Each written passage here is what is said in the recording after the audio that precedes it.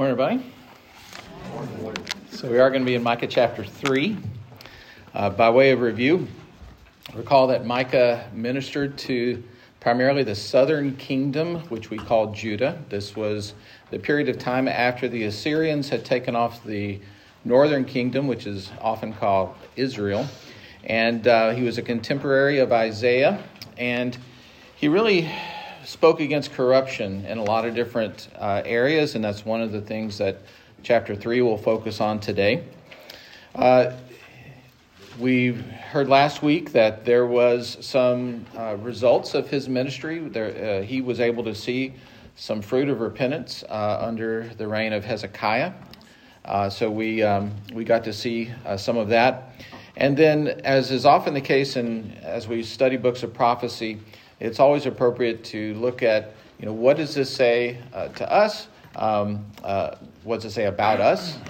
Sometimes what does it say about Jesus? And many times what does it say about God? And we got a little look at this last week, and it's worth reviewing. So if you look briefly at Micah chapter 1, beginning in verse 2, it says, "Hear you peoples, all of you, pay attention, O earth, and all that is in it, and let the Lord God be a witness against you, the Lord from his holy temple. Behold, the Lord is coming out of his place, who will come down and tread upon the high places of the earth, and the mountains will melt under him, and the valleys will split open like wax before the fire, like waters poured down a steep place." And it goes through, and in those few verses, we learn a lot about God. And again, by way of review, we see that God is a universal God. He rules everywhere, all the time. Nothing escapes him. And this was a contrast, because very often there were many, many local gods, right? Many local gods, but this was kind of different for a God to claim that he was ruler over all, over everything, over all peoples, all creation, and we know for all time. We learn in verse 2 that he is holy. So therefore, his rule is characterized by justice, and that's going to be a theme for today. It says that he is witness. Nothing escapes his purview. We know by the big term omniscience, he knows everything. Another attribute, we think about God's omnipotence. In verse 3 and 4, it says the Lord's coming out of his place, and he's going to deal with places in the earth that would maybe be typically thought to be out of reach, the pinnacles of the earth. And you could look at that literally or figuratively, but God's more powerful than those things. So all of those bulwarks of nature, he can render, it says, like melting wax or by water pouring down a hole. Everything is under his power. We see his activity in divine judgment, and so much so that he really cares when people follow his rules and his ways. And much of the condemnations that you see in all the prophets are simply a way of looking all the way back to the Mosaic covenant. So remember, and Pastor Bobby goes back over this all the time, if you do what I say, I'm going to bless you, and if you don't do what I say, I'm going to curse you. And so a lot of these prophecies are just God once again saying, y'all, it's coming. Those things I promised are coming. And so there we go. So as we went through chapters 1 and 2, we saw that each of the little locales, the villages and towns, he called out all of them, or I don't know if it was all of them, but he called out many of them, saying that each one had a personal responsibility as to what was going on, and he called them out by name. Generally, there was a call of return to holiness. And then after all of that, we get this little section at the end of chapter 2, which leads us in nicely to chapter 3. If we look at chapter 2, verse 12, it says, okay, we've had all this condemnation, and now we're going to see what God's going to do. And I want you to think about all the things in these two verses that says God is going to do. It says, I will surely assemble all of you, O Jacob. I will gather the remnant of Israel. I will set them together like sheep in a fold, like flock in its pasture, a noisy multitude of men. He who opens the breach goes up before them. They break through and pass the gate, going out by it. Their king passes on before them, the Lord at their head. Look at it. It says, first of all, we see kind of this extra guarantee. In two places it says, I will surely do this. I will surely do this. First thing he says, I will assemble you. Right? I'm going to gather you together. And then he elaborates and says, I will gather the remnant of Israel. So there's a distinction there. He says, first of all, I'm going to gather you, but it's going to be a remnant. We talked about that last week, this remnant that keeps talked about. These are the true believers, you might say, those that are putting their heart and soul into the commands of God. He says, I'll set them together like sheep in a fold. So we start to get some of this good shepherd language ringing in our ears. It says, he who opens the breach goes up before them. You've heard this phrase, the point of the spear. He's going to be the point person to break through, to breach the defenses of evil, you might say. And then so, even more so, it says he goes up before them. That phrasing means he's taken the battle to them. That goes up before them meant going to battle. So he's taking the point, he's breaking through the defenses, and then he's going to carry the battle against evil and so forth. And then we get this language about passing through the gate. And it made me think of what we call the triumphal entry, the procession of Jesus on Palm Sunday. As the king, at the latter part of verse 13, as the king passes on before them, the Lord at their head. So you see God's personal involvement in all of this to bring it to pass in an ultimate way. And we're going to see more of that today. So let's begin in earnest with chapter 3, verse 1. It says, and I said, this is Micah picking up his prophecy and condemnation. And I said, hear you heads of Jacob and the rulers of the house of Israel. Very often we see Jacob and Israel interchangeably. Pretty much all that's left of the big term Israel right now is the southern kingdom. The other had been carted off already. He says, is it not for you to know justice, you who hate the good and love the evil, who tear the skin from off my people, their flesh from off their bones, who eat the flesh of my people and flay the skin from off of them and break their bones in pieces and chop them up like meat in a pot, like flesh in a cauldron. Then they will cry to the Lord, but he will not answer them. He will hide his face from them because they have made their deeds evil. So this is nasty, right? This condemnation, and when it says, you heads of Jacob and rulers of the house, people think this means those judges in the land, the people who were charged with dispensing God's justice. Is it not for you to know justice? In Amos 5, Amos prophesied 50, 75 or so years before Micah, he said, seek good and not evil, that you may live. And so the Lord, the God of hosts, will be with you, as you have said. Hate evil, love good, establish justice at the gate. It may be that the Lord, the God of hosts, will be gracious to the remnant of Joseph. Here we are 75 years later. Sounds very familiar, right? Sounds very familiar. Seek good, not evil. Hate evil, love good. But what does it say about these people? They hate the good and love the evil. That's backwards. And it says, so much so, it's almost like you're literally chewing them up as if for a stew, like meat in a pot. It's like Sweeney Todd come to life here.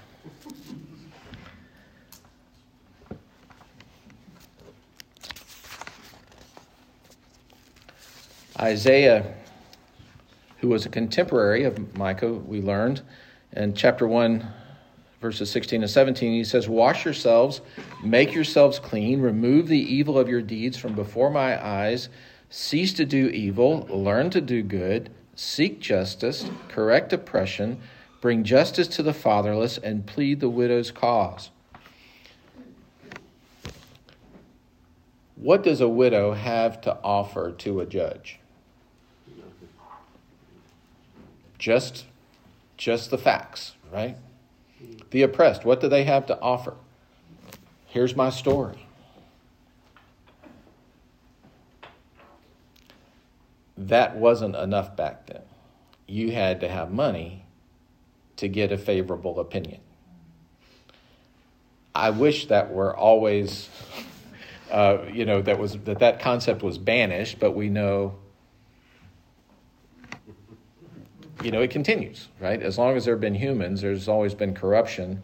And, it's always worse when people in authority and power are the ones that are messing up, right? I mean, that's why we're just aghast, whether it's a dirty cop, a judge on the take, a minister who is taking advantage of people he should be shepherding. I mean, it's just, those things just hit us at the core. How much more do they hit our Lord? Verse 5, Micah's message now shifts from the judges in the land over to the prophets in the land.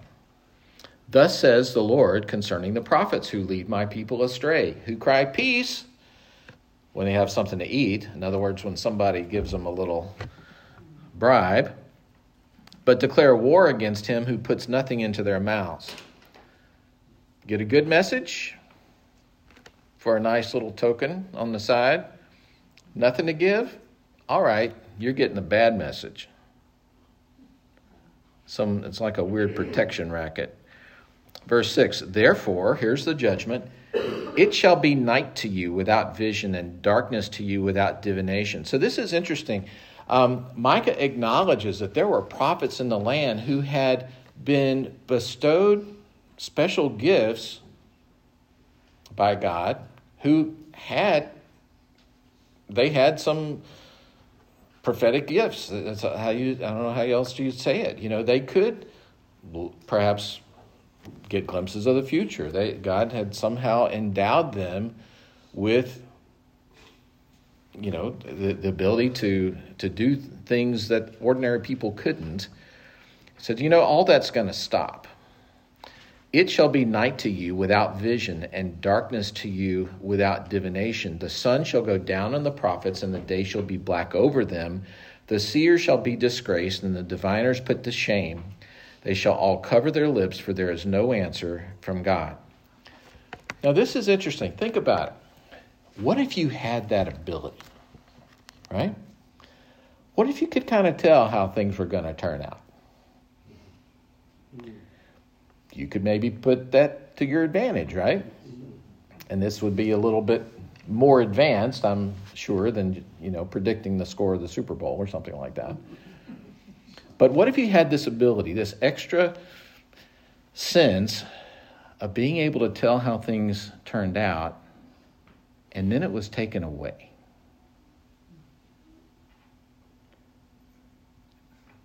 You'd feel different, right? One of your core special attributes is now gone from you. Now you're just like the rest of everybody. You probably feel a little vulnerable, a little naked, so to speak. What's it like being like the rest of everybody? Very good punishment. "The seer shall be disgraced, and the diviners put to shame. Shall cover their lips." They've got nothing to say because God's taken this gift away. Now, this diviners, when it was like, well, what is this diviners? Well, apparently, and I don't really understand this all the way, so there's a little speculation, but, we know Micah is getting word from the Lord and being faithful to just relay that word, that message. Apparently, there were diviners who they would figure stuff out through less pure means, you might say, right? They might pull the liver out of an animal and break it apart and see what that predicted. Or, drop a bunch of arrows on the ground and see how they fell and make something of it. Literally kind of what we would say reading tea leaves. That's what diviners referred to. And it's weird. I don't know if that was just like pretenders or if somehow God used that. I don't know. It's that one just made me shake my head a little bit. In any event, have a 50% chance of being right. I guess if it was a yes or no question, they would have a 50% chance of being right. Maybe that's the secret there. But Micah says, you know what?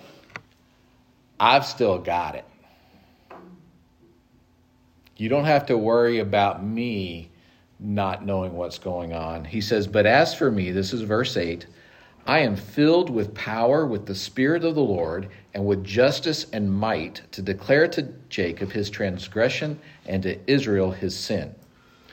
Don't you just picture he's looking in the crowd and he sees some of his former colleagues who've literally lost it.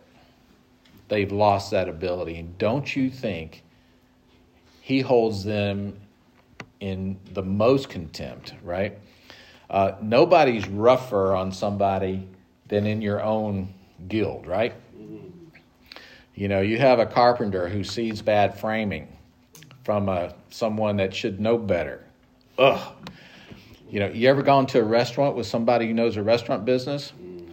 It's really not good. Now, this story turned out okay, but I have a friend who's a registered dietitian, and we were out to eat with them, and next thing we know, she's in this little discussion with the gal that was taking our order, and I tuned in, and she said, so that's okay? And I'm like, okay, what's going on? And next thing you know, she's off to tour the kitchen. And came back, and she said, well, the tomatoes in their refrigerator were a little questionable, but everything else looked really good. I'm like, okay, I'm not sure I really needed to know that. But here's Micah. He's a prophet giving a prophetic word against other prophets. You can just see him kind of bow up about this. Verse 9. Hear this, you heads of the house of Jacob, rulers of the house of Israel, who detest justice and make crooked all that is straight. He's going to make a more general statement now. He's expanding to condemnation of the leaders, the prophets, and the priests.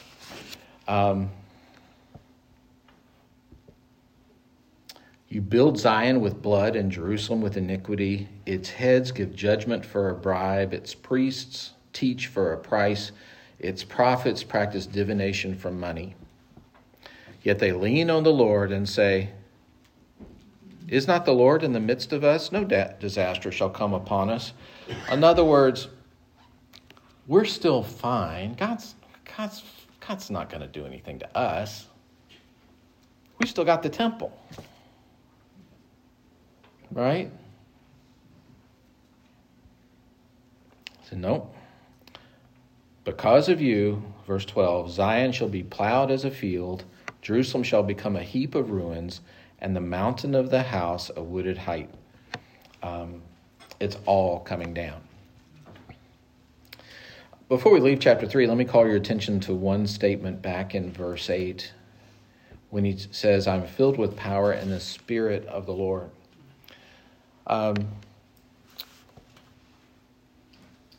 Throughout the New Testament, we get this concept of the Trinity, right? We see the baptism of Jesus, and we hear God the Father speaking and the Holy Spirit descending upon Jesus the Son. We see everything there in one picture. But there are elements of the Trinity throughout the Old Testament as well. And here is a very clear example of the Spirit, the Holy Spirit, filling Micah with power. We know about the Holy Spirit's work in creation. We hear the Holy Spirit come up in David's confession, create in me a clean heart and renew a right spirit within me. And he goes on and talks about the power of the Holy Spirit. We see the work of the Trinity throughout. And this is another distinctive of Christianity compared to other religions. This is an active presence now. And in today's world, when there's a real focus on individualism and individual experience about things, maybe teaching a little bit more about the Holy Spirit, who does provide an individual connection with God, maybe that might speak to some of the people. So we need to teach all of Scripture, and although by nature the Holy Spirit doesn't call attention to himself, we do need to teach that balance. Chapter 4, verse 1. It shall come to pass in the latter days that the mountain of the house of the Lord shall be established as the highest of the mountains. It shall be lifted up above the hills, and people shall flow to it, and many nations shall come. It shall come in the latter days. What are these last days? Very often prophecy will talk about, in the latter days or in the last days, or maybe sometimes they talk about the day of the Lord. And you get this idea that there's going to be a day when everything is kind of put to rights. And so if you have a period of time, as you'll see, when everything is different, where people recognize who the true God is, where people who have been floundering and looking for fairness and looking for, upright judges and upright prophets and upright kings, when all that is available and the world is flocking to the center of which we find is Jerusalem, when is that time? When is it? When is it? I think it's coming soon. What do we call it? Millennium. That's the millennium. Yeah. All right. When else in history do you have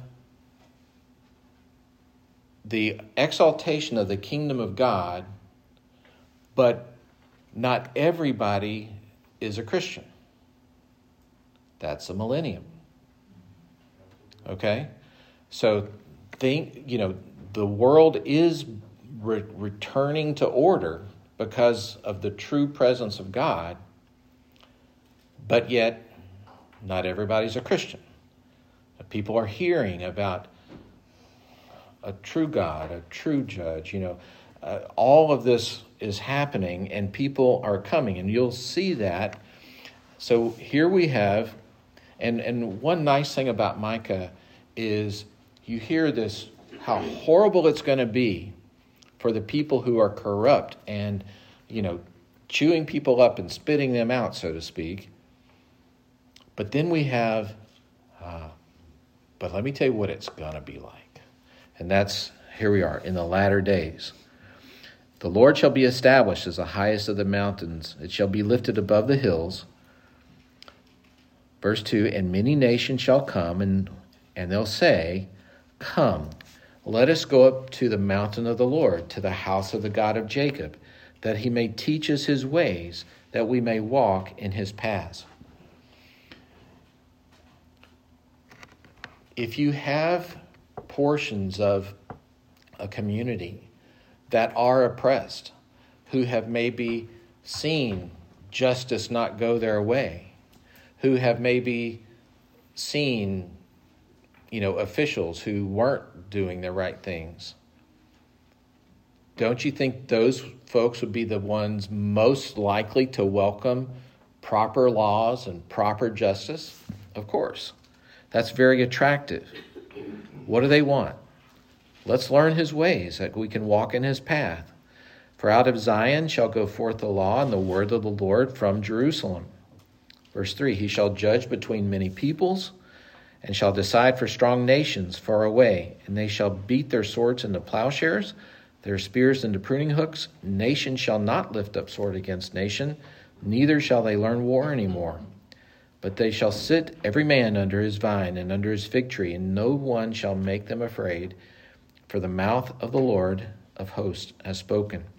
For all the peoples, each in the name of its God, but we will walk in the name of the Lord our God forever and ever. This is what happens when God is in control. We see in Revelation, and this is a little later in time, of course, that there will be an even greater time when every knee will bow. Verse 6 begins a special set of qualities about this remnant. Verse 6, in that day, declares the Lord, I will assemble the lame and gather those who've been driven away and those whom I've afflicted, and the lame I will make the remnant, and those who are cast off a strong nation. And the Lord will reign over them in Mount Zion from this time forth and forevermore. God's always doing it differently than we picture, right? He's not gathering up the mighty and the amazing and the people who just crushed it in the eyes of man. He's gathering up the lame and those who've been driven away, those who've been afflicted, maybe because they were trying to do the right thing and they didn't receive, the proper credit and so forth. And out of that, I'm going to make a strong nation.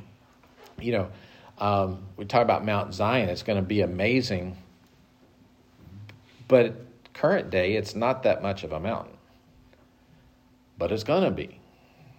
We don't know how that's going to happen, but it's going to be. That remnant may not mean that much right now, but it's going to be. And we learn about this. This millennial temple we talked about is going to be prominent in the world. It says that people are going to be attracted to Jerusalem. God's going to be the judge. There will be universal peace. The people of Israel will all of a sudden start to listen to God again. They'll be sensitive to what he's telling them. They'll be open to his leadership. All of the things that, Micah would want for them right now will ultimately happen.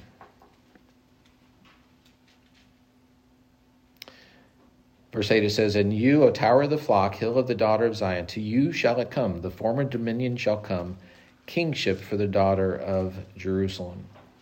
Verse 9. Here we kind of shift again. Now why do you cry aloud? Is there no king in you? Has your counselor perished? The pain seized you like a woman in labor? Writhe and groan, O daughter of Zion, like a woman in labor. For now you shall go out from the city and dwell in the open country, and you shall go to Babylon. Judgment is coming. We know that. He calls it out right here. You're going to Babylon. Now, I'm not sure if the changeover where Babylon kind of conquered the Assyrians, I'm not sure if that was already happening and Micah just called it out, or if he's actually prophesying, hey, I don't know if you've heard of Babylon, but they're going to take over the Assyrians. I don't know the timing exactly on that, but he's saying, here's what's going to go happen. You're going to go in the open country. You're going to go to Babylon. But he says, there you shall be rescued. There the Lord will redeem you from the hand of your enemies. Now, many nations are assembled against you, right? We know that the bad days are coming. You're kind of getting surrounded here. They're saying, let her be defiled. Let our gaze be upon Zion. In other words, we're coming for you. Verse 12, but they do not know the thoughts of the Lord. They do not understand his plan, that he has gathered them as sheaves to the threshing floor.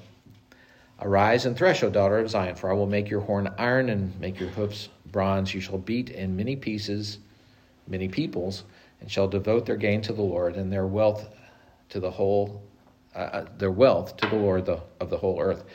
So it's saying, people are surrounding you. They're coming for you. They're going to take you back to Babylon.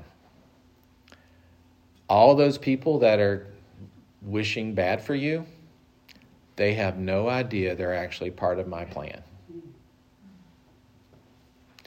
So this is one of those interesting glimpses we have to the sovereignty of God interfacing with kind of the free will of man. I guarantee you, all those generals, all the kings, all the people that were planning against Israel, they had their own motivations, right? They were wanting to control the trade routes that went back and forth to Egypt. They were wanting to, whether Egypt was going to be with them or for them was a constant tension there. Ultimately, Alexander the Great came through, and there was this ongoing tension even in Jesus' day. They had no idea that was somehow part of God's plan. So you have this, in the mystery of God, these things living side by side, where you have evil people planning evil, but yet somehow it's all part of God's plan. There is no figuring it out. So I don't feel bad feeling like I don't figure it out, because no one else can either. But that's just it. They don't know. They don't know. There is always going to be a market, so to speak, for this sort of a message, right? People that are oppressed are always going to want to hear of someone who is their Redeemer, their Savior, right? One of my favorite series of movies is The Equalizer. Denzel Washington is one of my favorite actors. Book of Eli, my favorite movie. They can be a little gory. I'll admit that. But honestly, it's nothing but a modern day Western, right? Because you know who the good guys are. You know who the bad guys are. And if the good guy stretches the law a little bit to obey a higher law, you're kind of okay with that too. But there's always a market for that. We've lived in Lancaster County, most of us, for a long time. We remember INSP days when it was the outgrowth of the Jim Baker and Tammy Faye thing, the PTL, remember that? The Cerullos bought it out of bankruptcy court, started INSP, kind of a quasi-Christian situation. 2010, they rebranded, and basically this is the network of Westerns. All the old ones. Gunsmoke, The Rifleman, Bonanza. They have grown 1,100% in viewership over the past few years. And I don't think it's just because baby boomers are getting older. They've been able to spin off a brand to young people who want to follow the cowboy way, apparently. There's an appeal there, right? You like the black and white. You like to know where the rules are. You like someone who dispenses justice in a proper way. I think the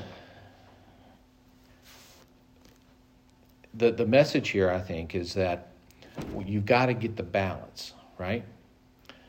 Sometimes you'll hear, maybe somebody taking an extreme and really hating evil. But if you're not loving the good, right? So that's the balance. That's the balance. These people got it wrong in both directions. So, Micah 3 and 4. What do you think? Still relevant? All right, quick comments. Anyone? Jeff? The problem with those good prophets that are still prophesying truth is they never had anything